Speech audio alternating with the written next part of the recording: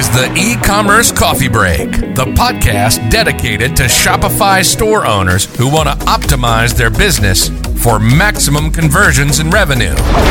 Each week, you're going to get actionable advice and hear from special guests talking about various topics on how to run a profitable business on Shopify. Learn how to survive in the fast-changing e-commerce world with your host, Klaus Lauter, and get e-commerce insights you can't Google. Welcome to the show.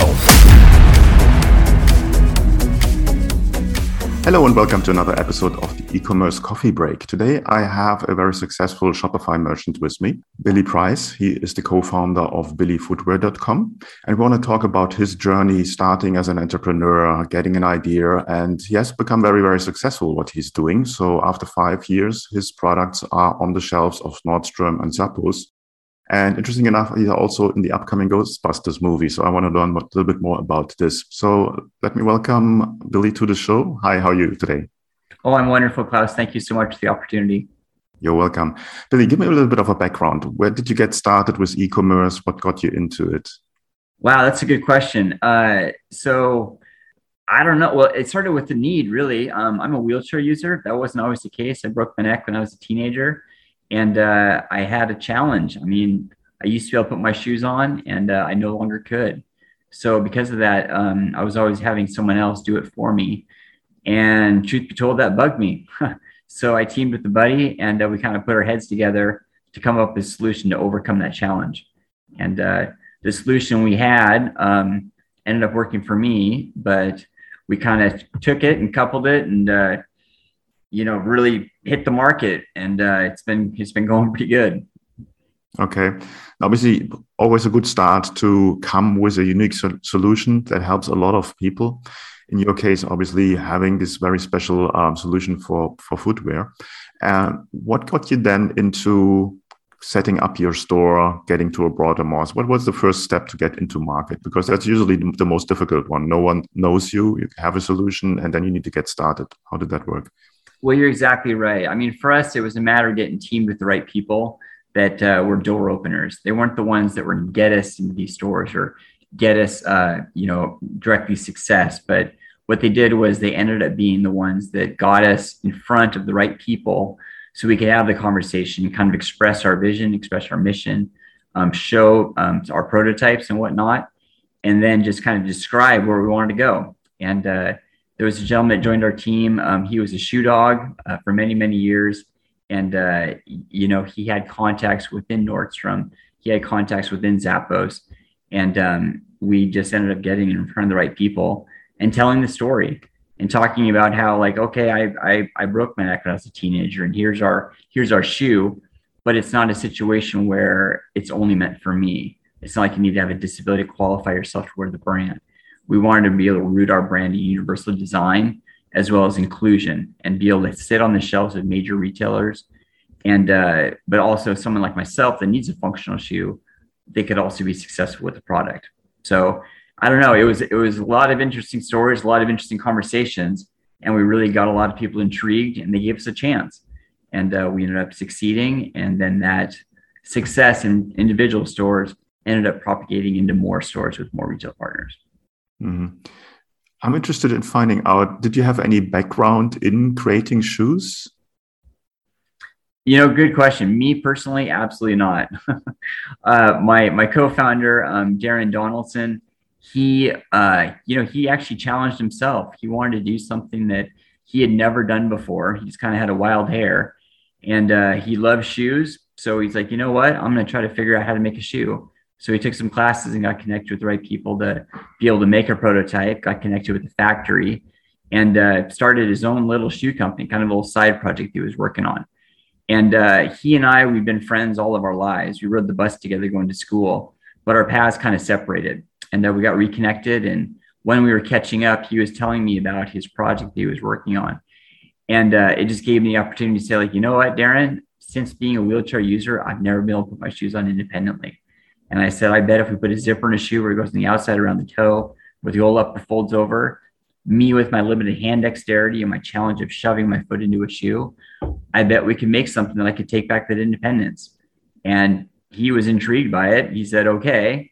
He made a prototype, and lo and behold, when I put my shoes on from the prototype that he made, I was 36 and I broke my neck at 18. So it was half a lifetime later that I was taking back that independence. And the moment was really so special that we knew we had to share it with the world. So we started small, and we got a lot of people on board, and a lot of people really excited about it. And then they would tell other people, and the power of word of mouth, just all of a sudden, this small Seattle brand was starting to reach all corners of the globe. So it's been really, really exciting. Okay, no, that's an amazing story that you came there. I'm really interested because I know a lot of store owners that first question is, I have an idea, I don't know how to start with it and how to get it. So prototyping obviously is a huge thing. How difficult was it for you or for your business partner to get into this? And how long did it take from the first initial idea before you had a product that you really could put out into the world? Well, you got to have patience. You got to have patience and realize it's going to be a tough grind. And not quit. I mean, when Darren and I had that conversation, it was December of 2011, and we formed our little business, of which we didn't really know where it was going to go, in February of 2012. And we finally made the prototype in 2015, and we hit the shelves at big department stores in August of 2017. And then it was really off to the races. So it was a long time. So we've been at this thing for over 10 years, but really have only had traction over the last 5. And, but man, like it's just been, now it's to the point where we're having a difficult time keeping up just because of the rate of growth. And I think it's also important to realize that when you're starting a business, it's really, at least for us, it was a side hustle. You know, we didn't have the ability to step away from our day jobs until 2019. So we were working on this project every evening and every weekend. So we do our day job from 9 to 5 and then work on this thing on the side. So, yeah, it's going to take some work, and you got to really get connected with the right people. And, and you're going to fail. I mean, we've had some epic failures, but it's interesting how every single one of those epic failures ended up being an opportunity for something bigger. You don't necessarily want to celebrate failure, but you got to recognize you are going to fail, and you just have to make those failures a failing forward, not failing backwards. Yeah, absolutely right. And I think that's the wise words of a proven entrepreneur. I know 99 ways on how to fail and one how it works. So you need to be prepared to take the pain if you want to be successful. When it comes to growth and scaling, so at some point you got the traction, you got into the stores, you got your online store. How did you grow your team? Obviously now you have about 20 employees, if I'm not completely mistaken. So that's already quite a bit of a team. How was it for you? How the experience for you? How kind of pain points did you have to grow a team, and how to decide which position to take on board in which kind of order? You know, we've been really fortunate. Every single one of our team members. So you're right. We have 20 people on the team right now. We actually just hired our 21st the other day, and it's all been internal referrals. So it was already somebody we knew. We've never had to go outside of our own network. But you know, to build a business, I mean, you really have to sacrifice a tremendous amount. At least we've had to. So all revenue that was coming in was going directly back into business. So we couldn't overhire. So essentially, we were wearing all the hats. I mean, Darren and I wore all the hats for many years. And then we brought on our sales guy who had all those contacts. And then that was our third person. And there was the 3 amigos for another couple of years. And then we brought on, our finance person that really could do the numbers and really do it well and figure out different ways that we could pay things and like manage the cash flow. So it was kind of a responsible growth in that way. But it was just a matter of wearing as many hats as possible just to let the business survive. And then we finally got to the point where it's just like it came down to bandwidth, like being able to keep up with like the customer service questions coming in and actually getting orders out the door. So I don't know. I mean, I think every business is a little bit different in that regard, but I think really at the end of the day, you just have to keep sacrificing as much as you possibly can until the business is in a responsible position that you can responsibly hire other people to bring on to carry the load. Mm-hmm. Now, we have been all in the last 2.5 years in a unique situation when it comes to normal life. How did that impact your business? Was there any kind of backslash, or how did the pandemic? Yeah, so with COVID and social distancing, it did have an impact on our business for sure. Obviously, everyone became much more frugal just because of the uncertainty of what was going on out there.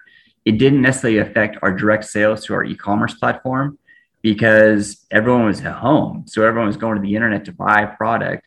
And then we had the ability just to fulfillment staff, which is really the only staff that we still had in the warehouse to be able to satisfy those orders.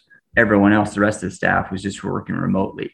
Because this business started as a side hustle and we were working out of our own homes anyways, it made it very easy to pivot to back to that type of arrangement.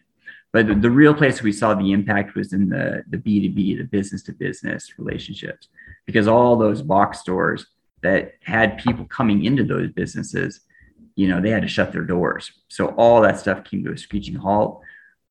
Factory with manufacturing, that was somewhat problematic. We just actually really got lucky the way we manufacture. We received 2 major deliveries every single year. So we had just received deliveries when the factory shut down, and then we were just about to receive deliveries when the machines start back up. So we were really fortunate in that regard. I mean, that was just totally dumb luck of how it timed out. But I don't know, we rode the storm, and it was interesting because our projections for that year, or actually for both years, we ended up meeting our projections, not even knowing COVID. I mean, we had no idea COVID was going to hit. It was just a matter of the sales really slowed down. But then when people started getting more comfortable with the new norm, the sales came roaring back. So our third quarter and fourth quarter were well beyond what we ever could have imagined. And we actually ended up the year meeting our goal, which we were really scratching our head how that worked out. Okay. Now, talking about e-commerce, talking about Shopify, when you got with your products online, what was the process there? Was there a learning curve? Where did you have to tweak, or where did you got into problems? Just tell me a little bit on your e-commerce side of things. Yeah, no problem. So when it came to our e-commerce store, we actually had a store, up representing BillyFootwear.com, but we were not selling shoes through that store. What we were doing was we had all of our retail partners up on that store. So every time we had a customer come to our site, we were directing them out to our partners, because we figured if we were going to survive, we needed to have the business to business relationship really strong. We needed to support our supporters first before we started stealing any of their market share. And once it got to a point where we felt it was strong enough, that's when we actually turned on the e-commerce. So that worked out really well. I mean, it worked out really, really well, because it's in the shoe business, it's really important to have those business to business relationships, because you have all these shoes that come in from the factory. And if you have those business to business relationships, as soon as the product lands, it's immediately going back out the door to these stores to fill their shelves. So 1, it's important for their customers, but 2, it's tremendously important for our cash flow to be able to get that stuff out, immediate sales, those wholesale sales, to put money in the coffers to be able to fuel the machine. So we didn't really have any problems with the e-commerce side. I would say the only challenge we've had with the e-commerce side is not being able to keep up. We have sales every once in a while, and when that happens, we get a tremendous amount of traffic, and it's all we can do to be able to, all hands on deck, to be able to get those orders out the door in a timely manner. Mm-hmm. Who's your perfect customer? Obviously, people who are handicapped, but is there other audiences who's buying from you? Yeah, so our market is really for everybody. I mean, the brand was really inspired by my own story, being a wheelchair user, and we have a lot of customers that use the shoes because of the functionality, because of that kind of, adaptive nature of with the zipper and having that unobstructed entry. But the truth of the matter is, everyone loves a convenient shoe. So me being a parent of a 3-year-old, that kiddo can put his own shoes on now and get out the door very quickly. And we as parents can help him with his shoes and get him out the door quickly. So yes, it has that adaptive characteristics, but we have just as many customers that just use the shoes for the convenience. So we really like to think that our customer base is everybody. Okay. What would you recommend as a seasoned entrepreneur for somebody running a side hustle or thinking about running a side hustle, where to start? What would be your best tip on that side?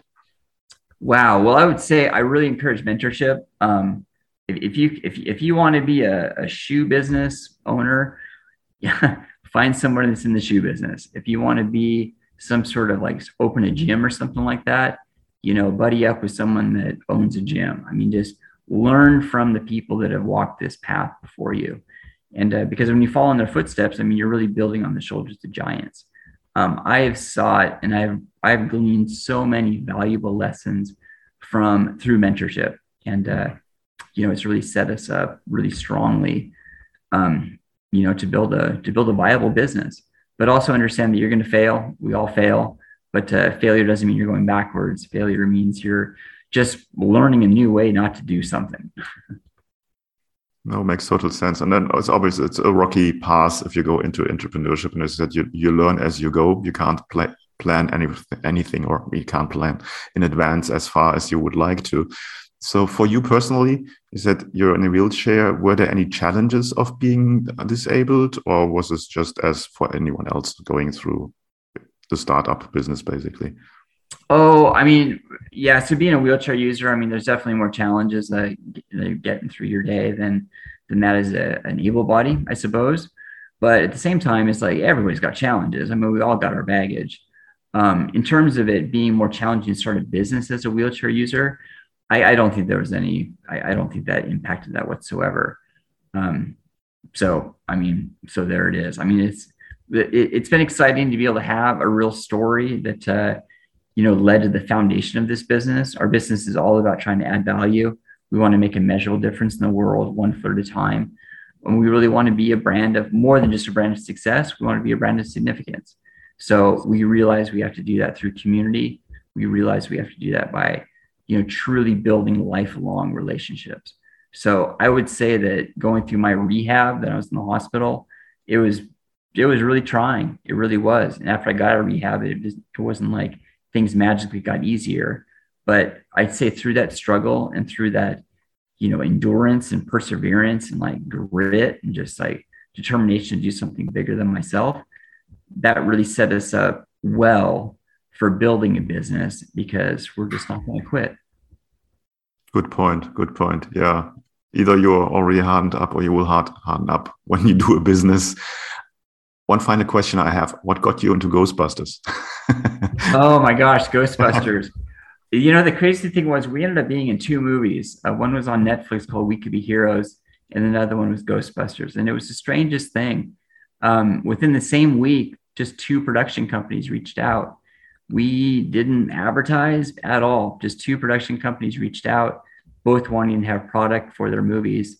And we said, absolutely. I mean, we're just dumbfounded. We're like, well, how on earth did you find us? And they bought the shoes, they paid for shipping, and all we had to do was say yes. So I don't know. We didn't prospect any of that stuff. It just kind of worked out that way. And, okay, so there was no elaborate PR strategy to approach movie production companies. It's just happened out of the blue, basically. It just happened. I'm thankful it did, but I can't explain that one. It just one of those great things. Yeah, sometimes you need to be lucky. Excellent. Billy, where can people find more about you and your brand? So our website is billyfootwear.com. That's a great place to find all about the brand. We have retail partners all around the globe. On that website, there's a tab that says store locators. You can click on that. You can see, dots all around the planet. On social, we're at Billy Footwear, and that's for Facebook, Instagram, YouTube, TikTok, the whole gamut. Excellent. Cool. Coming to the end of our coffee break. Thanks so much for the chat. I think it was very insightful to see how you got a very long and resilient way to become what you are now today with your company. And I think it gives a good idea for somebody who wants to start on which things they need to focus. So thanks so much for that. Yeah, my pleasure, Klaus. Thank you. Have a great day. Bye. Hey, Klaus here. If you're a Shopify store owner and you're feeling stuck, overwhelmed, and not sure what to do next to grow your business, you struggle to convert traffic into sales or turn website visitors into buyers, and you want to have direct access to a mentor who can assist you with your store strategy, offer, marketing, sales, and anything else you need, then I would like to invite you to apply for my Get Conversions program, where I show you how to remove the guesswork out of growing your Shopify business and create clarity to optimize your business for maximal growth and profit. It's an application-only program. To apply, go to my website klauslauter.com to learn more. And finally, please do not forget to subscribe, like, and comment. And I would be grateful if you would leave a quick, honest rating and review over at Apple iTunes. It's a huge help and allows me to reach more people with the podcast. Thanks in advance, and until next time at the e-commerce coffee break.